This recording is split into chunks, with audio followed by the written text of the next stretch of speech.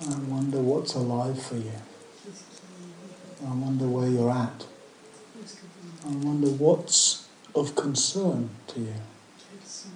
I wonder what's standing out in your experience and what you're doing with it. I wonder about the variety of experience among you all and what it's giving rise to. That wondering is really the fundamental orientation of Dharma practice. Right? That curiosity, that knowing that there's more to know, there's more to see, and that even though I can get into kind of a mess trying to figure out what that more is, I can find more and more, deeper and deeper, freer and freer. As I learn the art of meeting my experience, caring for my experience, and allowing my experience to open up. So I thought I might offer some reflections this evening on the kind of the trajectory,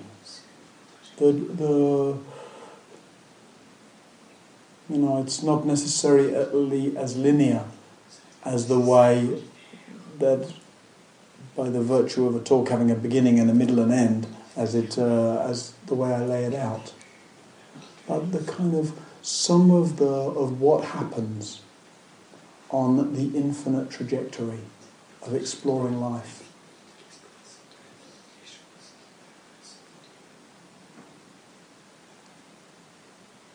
We tend to start off this practice being quite self-preoccupied. Right? That's what we learn. That's the way we learn to relate to ourselves, to relate to life. Right? We learn it kind of innately. It's actually we learn it healthily. We learn to construct and abide in and take care of a more or less psychologically healthy sense of self. And so when we come to this kind of practice, when we come to an environment like this, we come with that self-preoccupation. We come with the question, if you like, well, what's in it for me?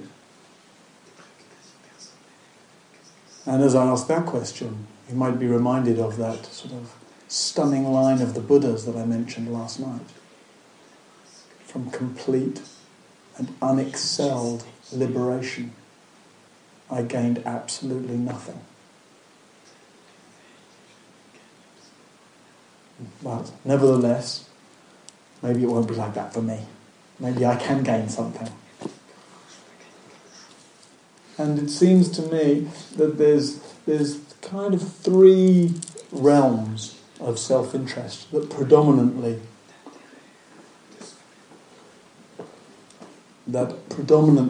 tend to grab on our consciousness in general, and in particular in being here, because that is our general, right, at the moment.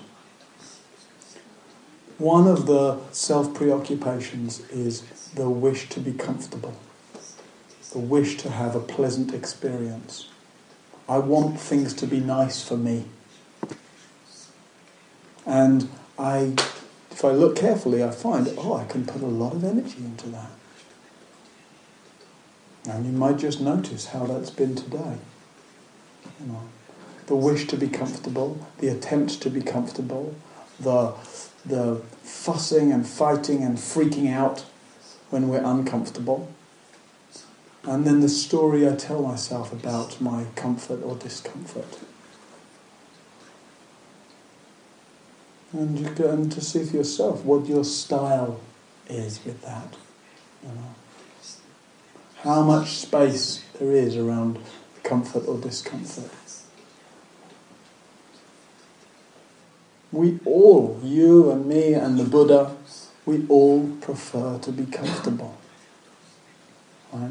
So I think it's important when I'm speaking about these self-preoccupations, it's not as a way to make them wrong. It seems to me that anything we make wrong, we really reduce our opportunity for exploring it and understanding it. Because I think I already know it, right? I think I know something about it. What I know is it's wrong. And if that's what I know, there's no chance to really find out. So that preoccupation of wanting to be comfortable, how about if we were to explore it without making it right or wrong, but just to track it, to learn about it, to be familiar with it, to get to know what does it do to my consciousness. And you may have found yourself too hot, for example, right, today. Heat may play a part in your comfort or discomfort. And in other moments you may have loved being hot. The physical comfort or discomfort of posture, either in the yoga or in the meditation, might have played into the comfort or discomfort. There may have been moments where you really enjoyed your meditation posture, where it feels light and bright and clear. Right? Maybe moments where it feels like a pleasure to be in your body. And there may have been moments where it feels like a torture to be in your body. Where it's too hot or too tight or too dense or too achy or something. So that's a realm, right? And you can see for yourself if that's a realm that your self-preoccupation turns around. But I would be surprised, if we were to take a little poll, if I was to ask you, raise your hand if your comfort and ease, or lack of it, hasn't been any kind of preoccupation for you today. Right. No one would raise their hand, right? And so that's both the basic level of comfort, physical comfort, but then that also becomes emotional comfort, wanting to have a good mood, wanting to feel happy, wanting to feel peaceful. And again, we all share that, you, me and the Buddha. We all prefer to feel happy and peaceful. And you, me and the Buddha, all of us also share the reality that we don't really always get to choose how we feel. We tend to feel some enjoyment of delight in conditions when they're comfortable and pleasant, and we feel some disagreeable sense, some non-enjoyment, some tiresomeness of conditions when they're uncomfortable. When we haven't understood this well, when we have some idea of a kind of spiritual liberation that carries us to eternal bliss and ease and comfort and delight,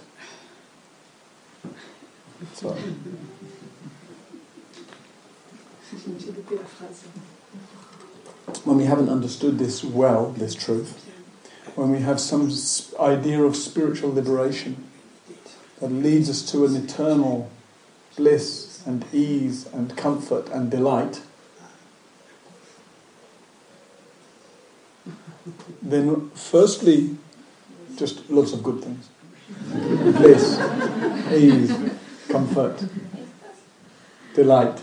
Tous des mots que il n'y a pas le mot français. Ah, yeah. Bliss. Délecté. Oh, that's Délecté, nice. délectation. Yeah. Délectation. Délectation.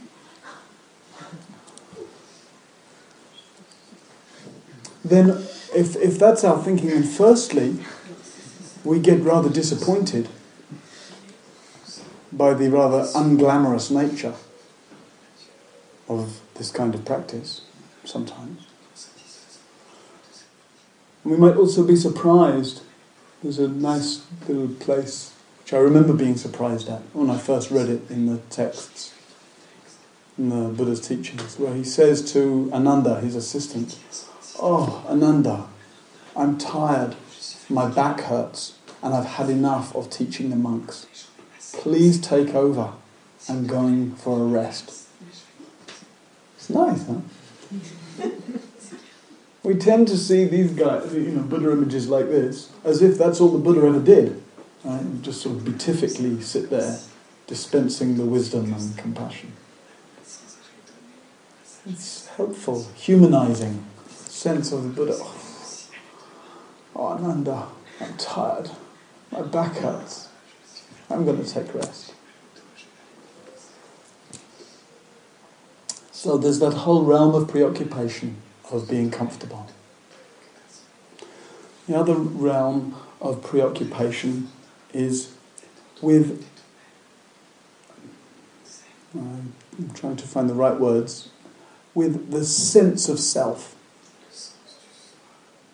Who am I? How am I? Am I right or am I wrong? Who am I, at least initially, doesn't get very much purchase, because it seems kind of obvious. Even though when we start to open that up, it gets a lot less obvious. Initially, I don't tend to walk around or sit around here thinking, who am I? Who am I? I tend to think I know who I am. But how am I get very interested in. And where the particular tight version of how am I tends to express itself in a sense of concern for whether I'm right or I'm wrong. Whether I should be, how I am as against how I should be. Some of us get very tight about how I should be different. Oh, I shouldn't get so distracted. Oh, my legs shouldn't hurt so much in meditation. Oh, Martin's talking about preoccupation with comfort. I shouldn't get so uptight around being hot or uncomfortable. Oh, I should have done more yoga before I came on the retreat, then I'd be able to do the postures better. Oh, I shouldn't have had the seconds for lunch. That's what's stopping me being able to do my forward bends. Seems to be the last one that hits the note of truth, right? So that's a painful realm of preoccupation that we notice. That basically the judging the sense of self in different ways. Again, just to see for yourself if that rings true.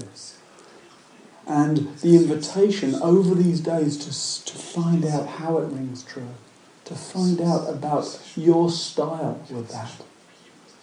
Please find out about your style with that, because it tends to be something we've been doing for decades. And if we don't find out about it, it's just running unconsciously in the background, measuring oneself, judging oneself, living with the pressure of how I should be different, how I shouldn't be so ...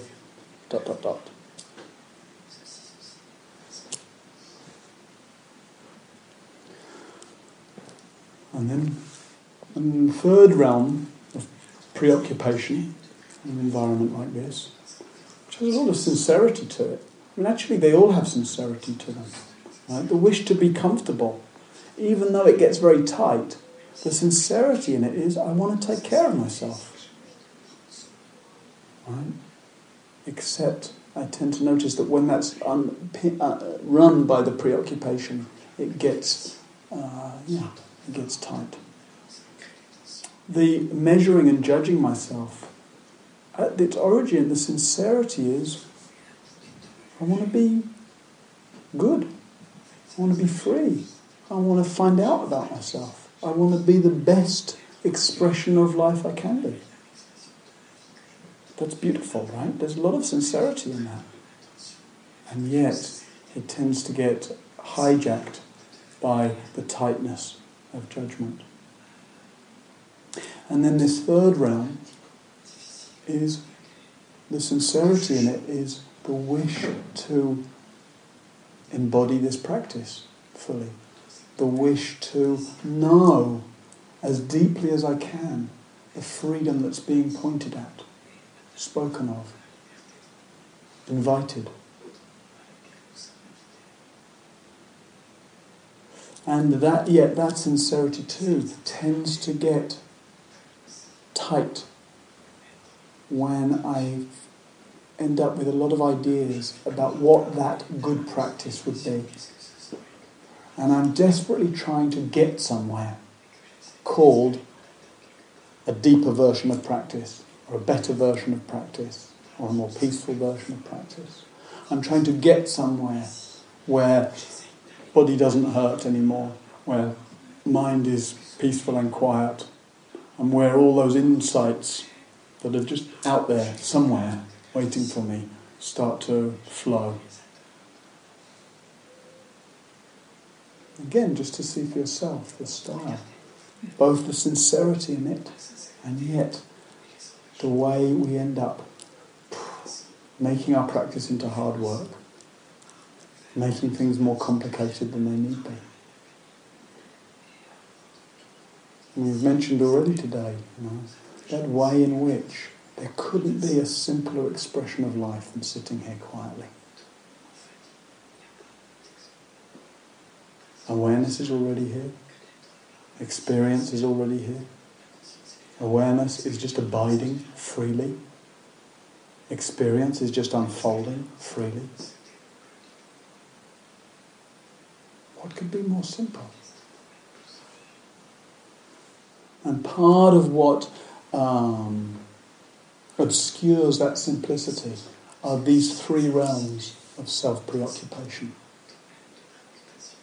So we learn to hang out with these realms. We learn to notice the tendency to fixate on comfort.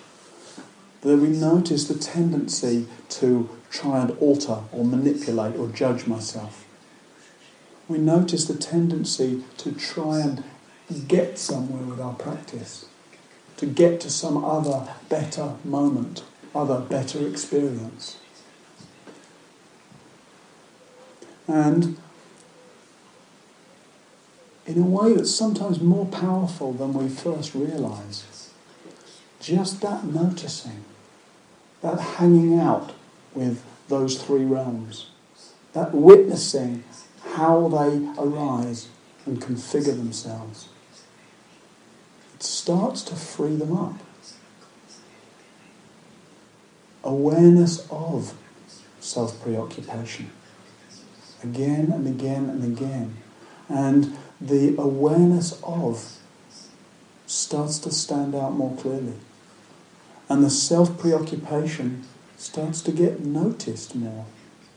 Rather than being so identified with it, we start to just see it as, oh, that's what's happening.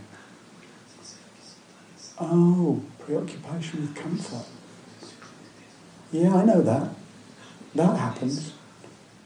If I get all identified with that, I'll make myself miserable. And if I get curious about it, if I'm kind of make this gentle, open space for it, then it can play itself out. And in it playing itself out, I start to learn something about it.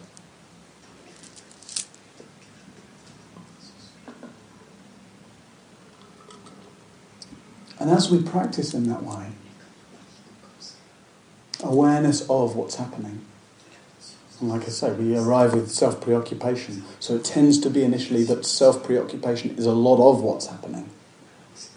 As I practice awareness of that, the awareness of deepens, stabilizes, opens, giving us much more space around the self-preoccupation. That space around is really important, really relieving. Part of what's important about it is that I start to see I don't need to fix the self-preoccupation.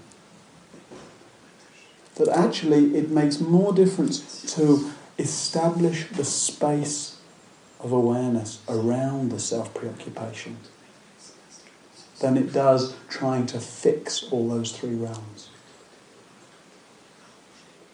And as that truth dawns on us and deepens in us and gets well established in us, then there's a sort of sea change in our practice where self-preoccupation isn't the biggest deal anymore. Self-preoccupation isn't the main event. Self-preoccupation isn't the whole of our practice anymore. Oh,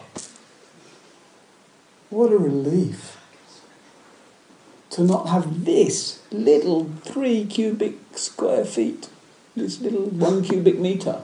Sorry for the imperial measurements. What a relief to not have this 1 cubic metre of the universe taking up so much space in consciousness. And as I establish that space of awareness in which self-preoccupation is just doing its little thing, and as I invest less energy into it, it arises with less force, with less insistence, it arises less intensely, it arises less often. And when it does arise, it's like I'm familiar with it.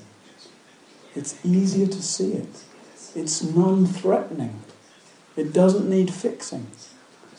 It's just allowed to have its little hurrah. It's a little moment in the light of awareness. And so in that sea change, I start to notice when self-preoccupation isn't taking up all the space. I start to notice what else there is. I start to notice something more fundamental about not so much my life, but about life. I start to notice the fluidity of life, the constant change.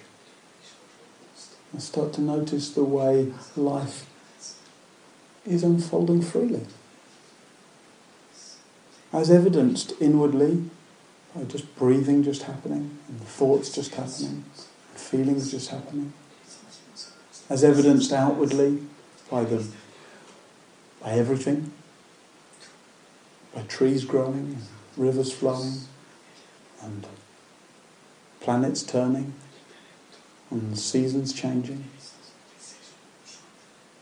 And those kind of more fundamental or elemental, essential expressions of life start to stand out more obviously, start to be more interesting, more nourishing, more compelling, more attractive to awareness than just my self-preoccupations.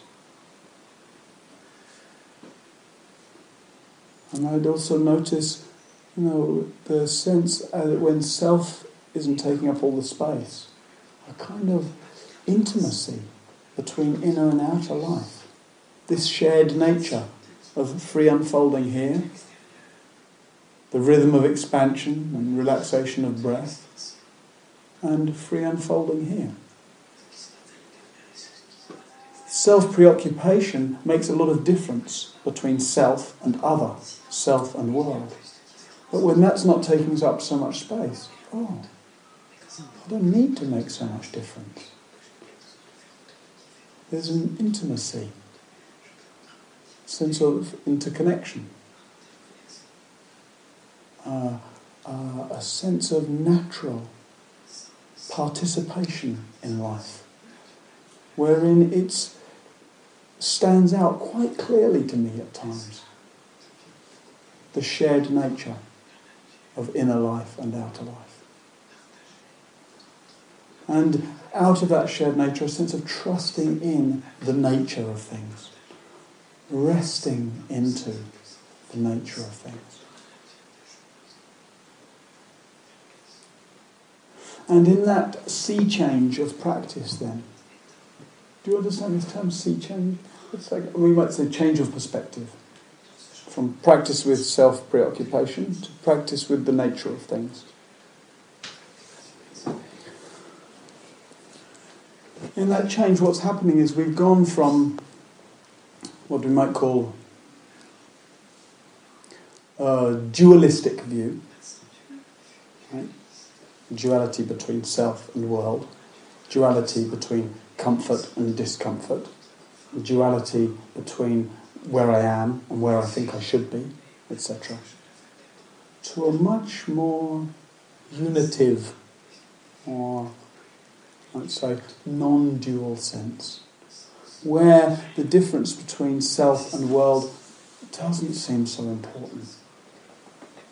It's perfectly accessible if I need to make that differentiation, but it's less important. Where the fussing and freaking out about where I am and where I should be doesn't seem so important. And there's a sense of freedom that comes through in that. A sense of relief from preoccupation, freedom from obsession. So the personal experience feels freer. The sense of knowing the nature of life feels freer. And one feels, oh, thank goodness. Thank goodness for the freedom from self-preoccupation. Thank goodness for the shift from what we were calling duality to a sense of non-duality. And we might be tempted to think, okay, good, let's do that.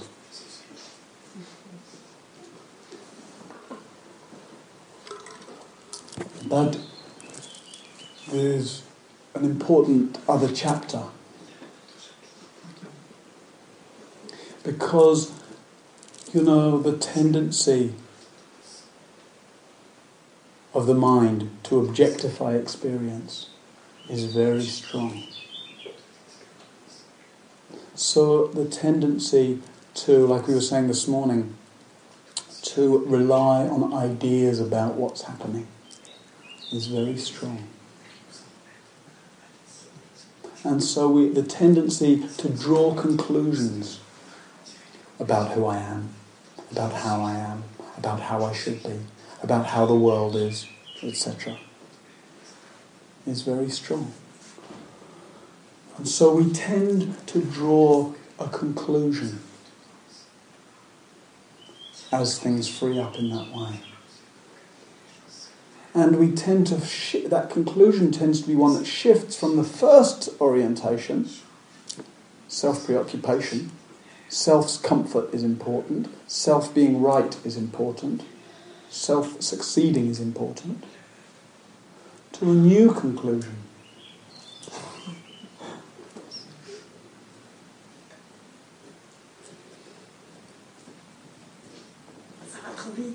Oh, sorry, too quick.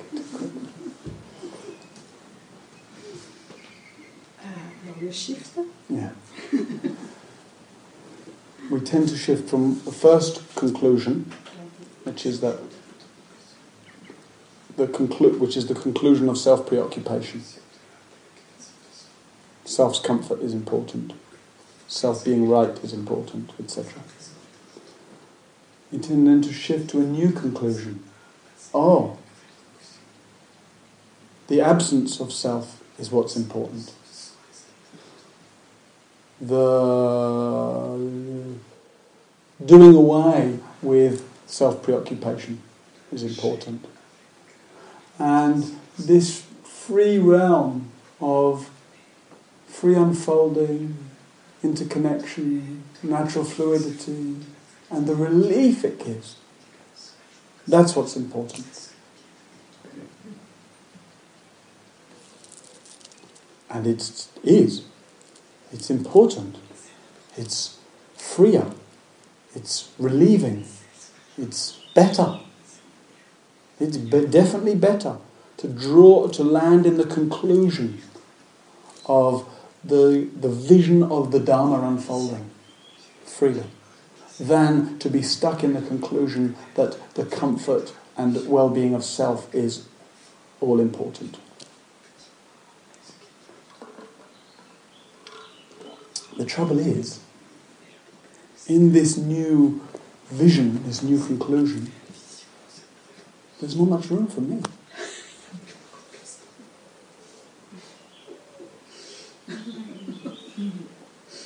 It's not a very personal life. In fact, it's by definition an impersonal life, where the emphasis becomes on the impersonal nature of things. And after some time, we tend to sense that there's something that doesn't quite fit about that. And because you and me and the Buddha prefer to be comfortable, etc., like we said earlier, the personal, anyway, always breaks through in some way. And in this newfound conclusion, there's not really room for that. It doesn't fit. And in this new conclusion, I find myself somehow, subtly, usually, resisting the personal. Or actually often denying the personal. Pretending I'm not here. Pretending I'm not here.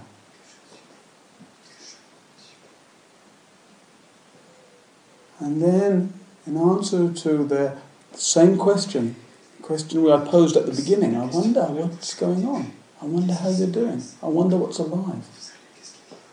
In that place, we start to answer the question, what's going on? Nothing. Nothing's going on. Or, oh, everything's just going on by itself. It's like we've gone from the extreme of self-preoccupation to the extreme of no self-preoccupation. Preoccupied with the absence of self. Preoccupied with the non-arising of self.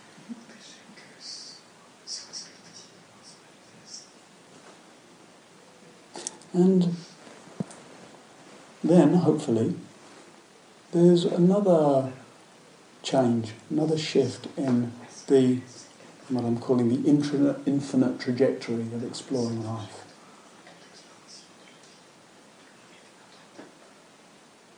And it's a shift that's suggested partially by both of those first two orientations. It's the shift where our interest is just in what's here. And whether the what arises here has a whiff of self-preoccupation to it or not, that's not my business.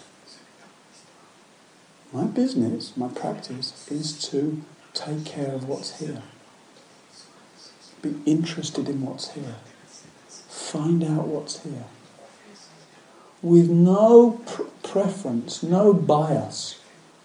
No bias that's stuck in the preoccupation of self, but also no bias that needs to somehow do away with self, ignore self, deny self.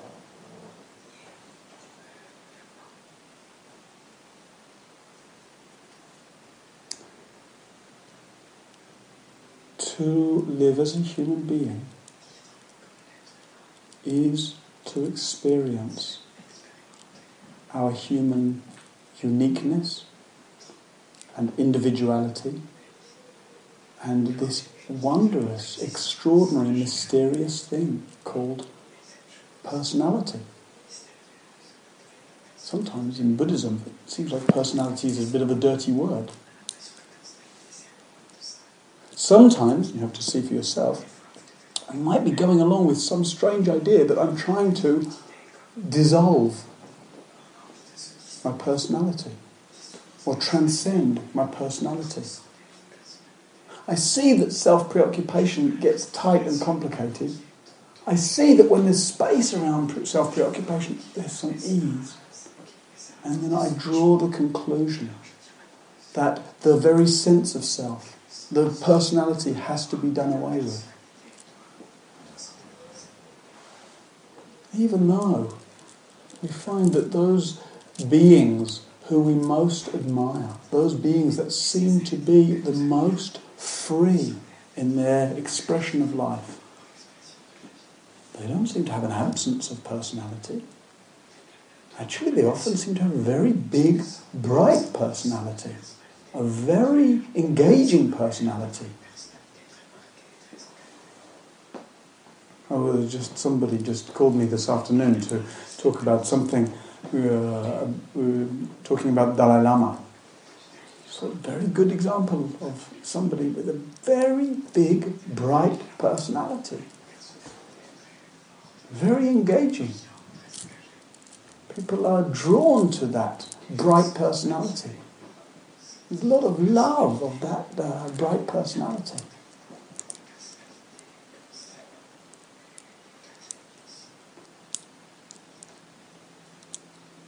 So it's a paradox for us. The tendency is there to self-obsess. As we recognize that tendency and attend to it, learn about it, find out about it, give space to it, we get the relief from self-obsession. In the relief from self-obsession tends to be the conclusion that the sense of self, the personality, the manifesting personally is a problem. And then the irony is that we go from this duality we spoke about to a sense of a unitive, or what we might call non-duality sense of life. But then we make a new duality. On the one side of this new duality, I've got duality, the world of self and other, self-obsession. And on the other side of this new duality, I've got this nice non-dual realm.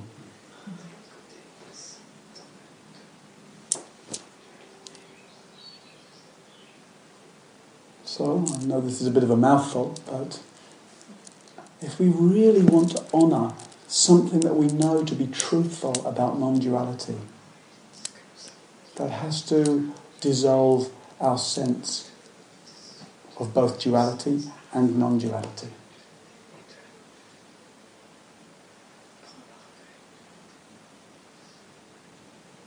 We have to be equally willing to meet life as it appears, whether it appears to be impersonal or whether it appears to be personal.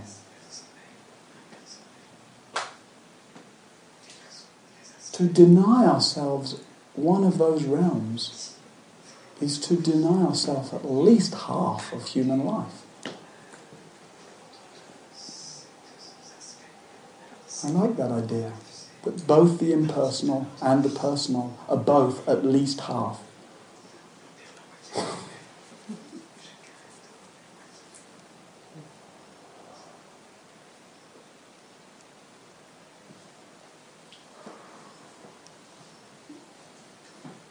So, as in almost any exploration of Dharma, very often the beginning point, as we open it up, deepens and deepens our exploration, until as it deepens, we find ourselves with the same question we had at the beginning.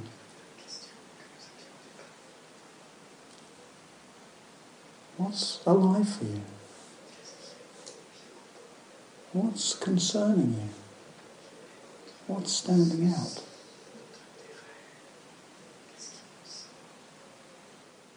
You may have some sense of where you stand right now on that infinite trajectory.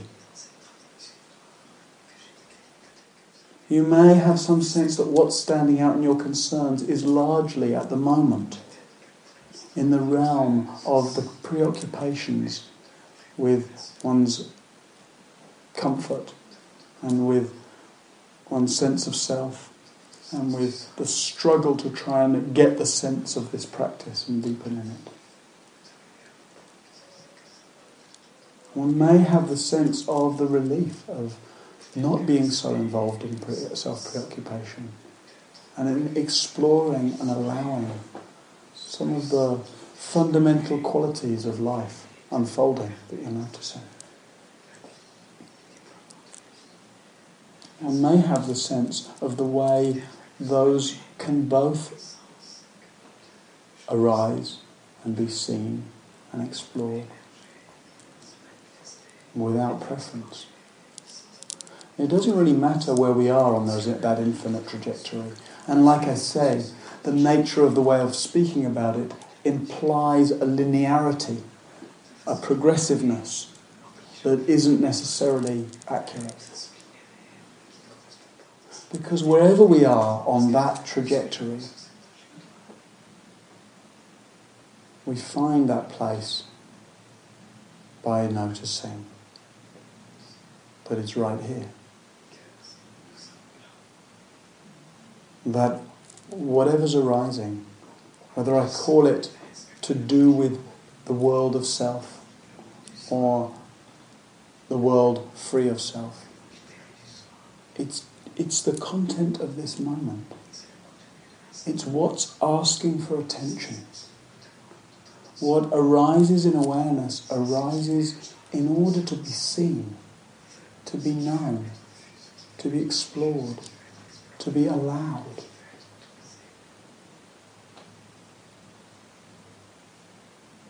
Whatever arises in order to be allowed to arise. When it's allowed, in the allowing it self-liberates. So what a tragedy it would be to cut off some realm. To say, oh, I want to allow life, but not the life of self. Or I want to allow quite a lot of life, but not that bit. Or I want to allow my feelings, but not that one.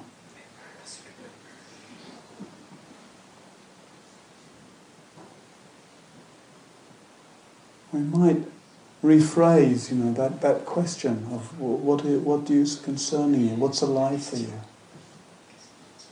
Particularly if we're experiencing some sense of friction with life, of struggle in being here today maybe. The way we might phrase our exploration of that is, what am I not allowing? What am I not allowing? See where that invitation might take you.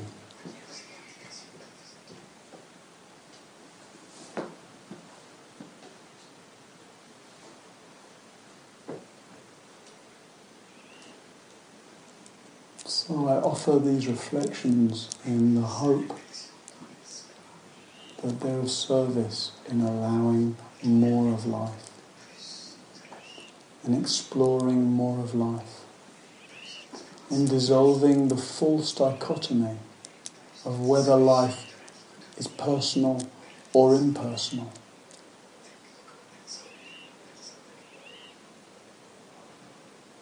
So that our inhabiting of life is a freer and freer inhabiting.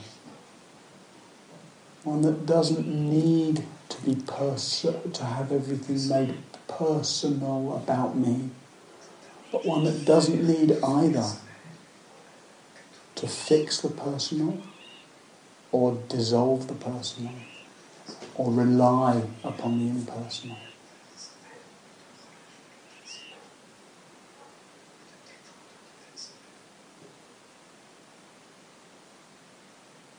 So, stay tuned, friends.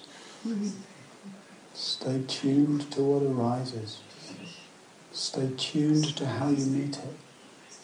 Stay tuned to what you find yourself doing with it habitually.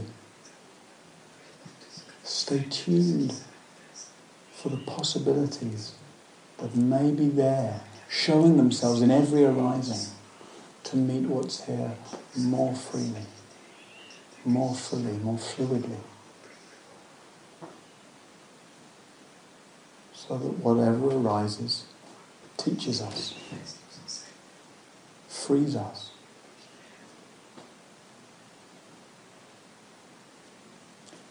And I hope these reflections are of use to you in that spirit.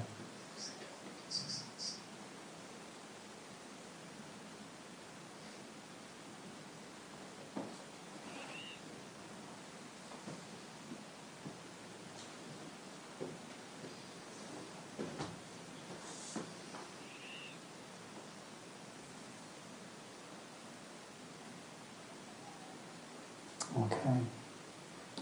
Thanks for your attention on a warm evening. Thanks, Elisa, for hanging in there and I forget to slow down. So, as you carry these reflections with you, just letting yourself come back from contact with each other, come from the reflections that I've been offering, just to abiding with yourself, settling into the quiet and the cool and the solitude of the evening. It may be that the day's been more than long enough already and your bed is calling to you. And it may be that there's still some brightness and curiosity. Please feel free to sit a little more in the quiet of the evening, to walk contemplatively in the grounds, to sit by the river, to do whatever seems most supportive in letting yourself in meeting yourself where you are. So I wish you a peaceful night and I look forward to seeing you in the morning. Thank you for listening.